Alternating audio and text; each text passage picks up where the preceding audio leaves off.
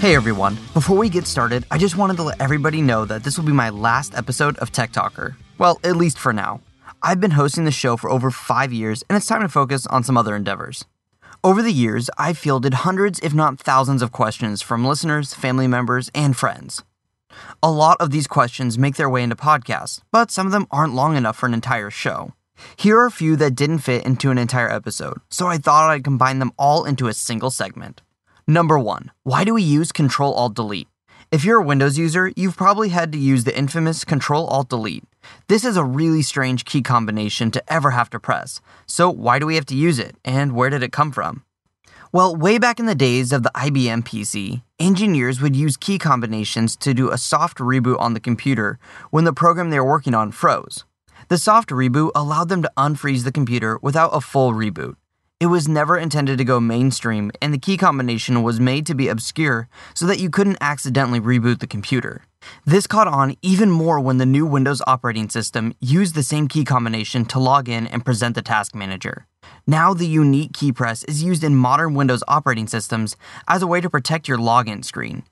If you press Control-Alt-Delete on a fake login screen, Windows will bring up the task manager instead of prompting you to log in.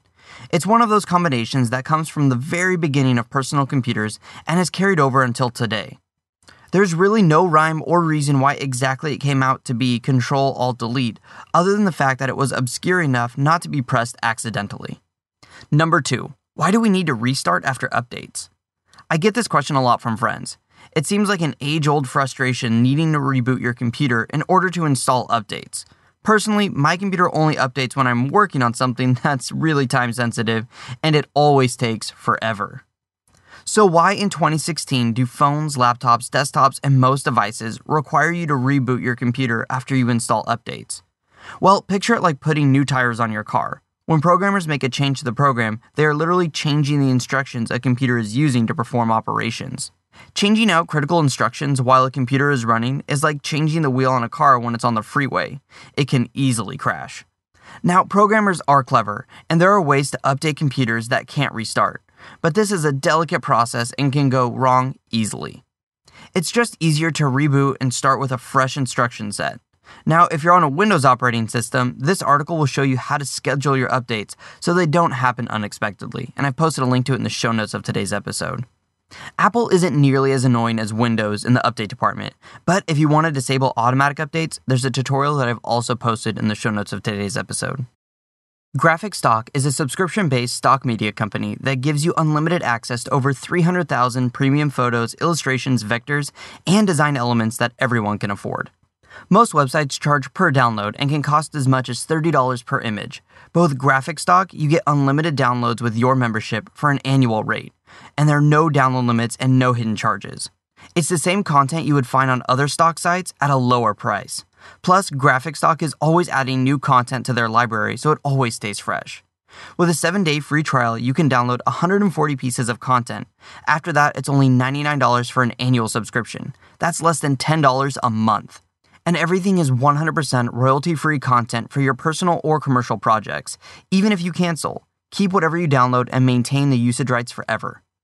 I've used Graphicstock a ton just for websites that I'm building or for a presentation.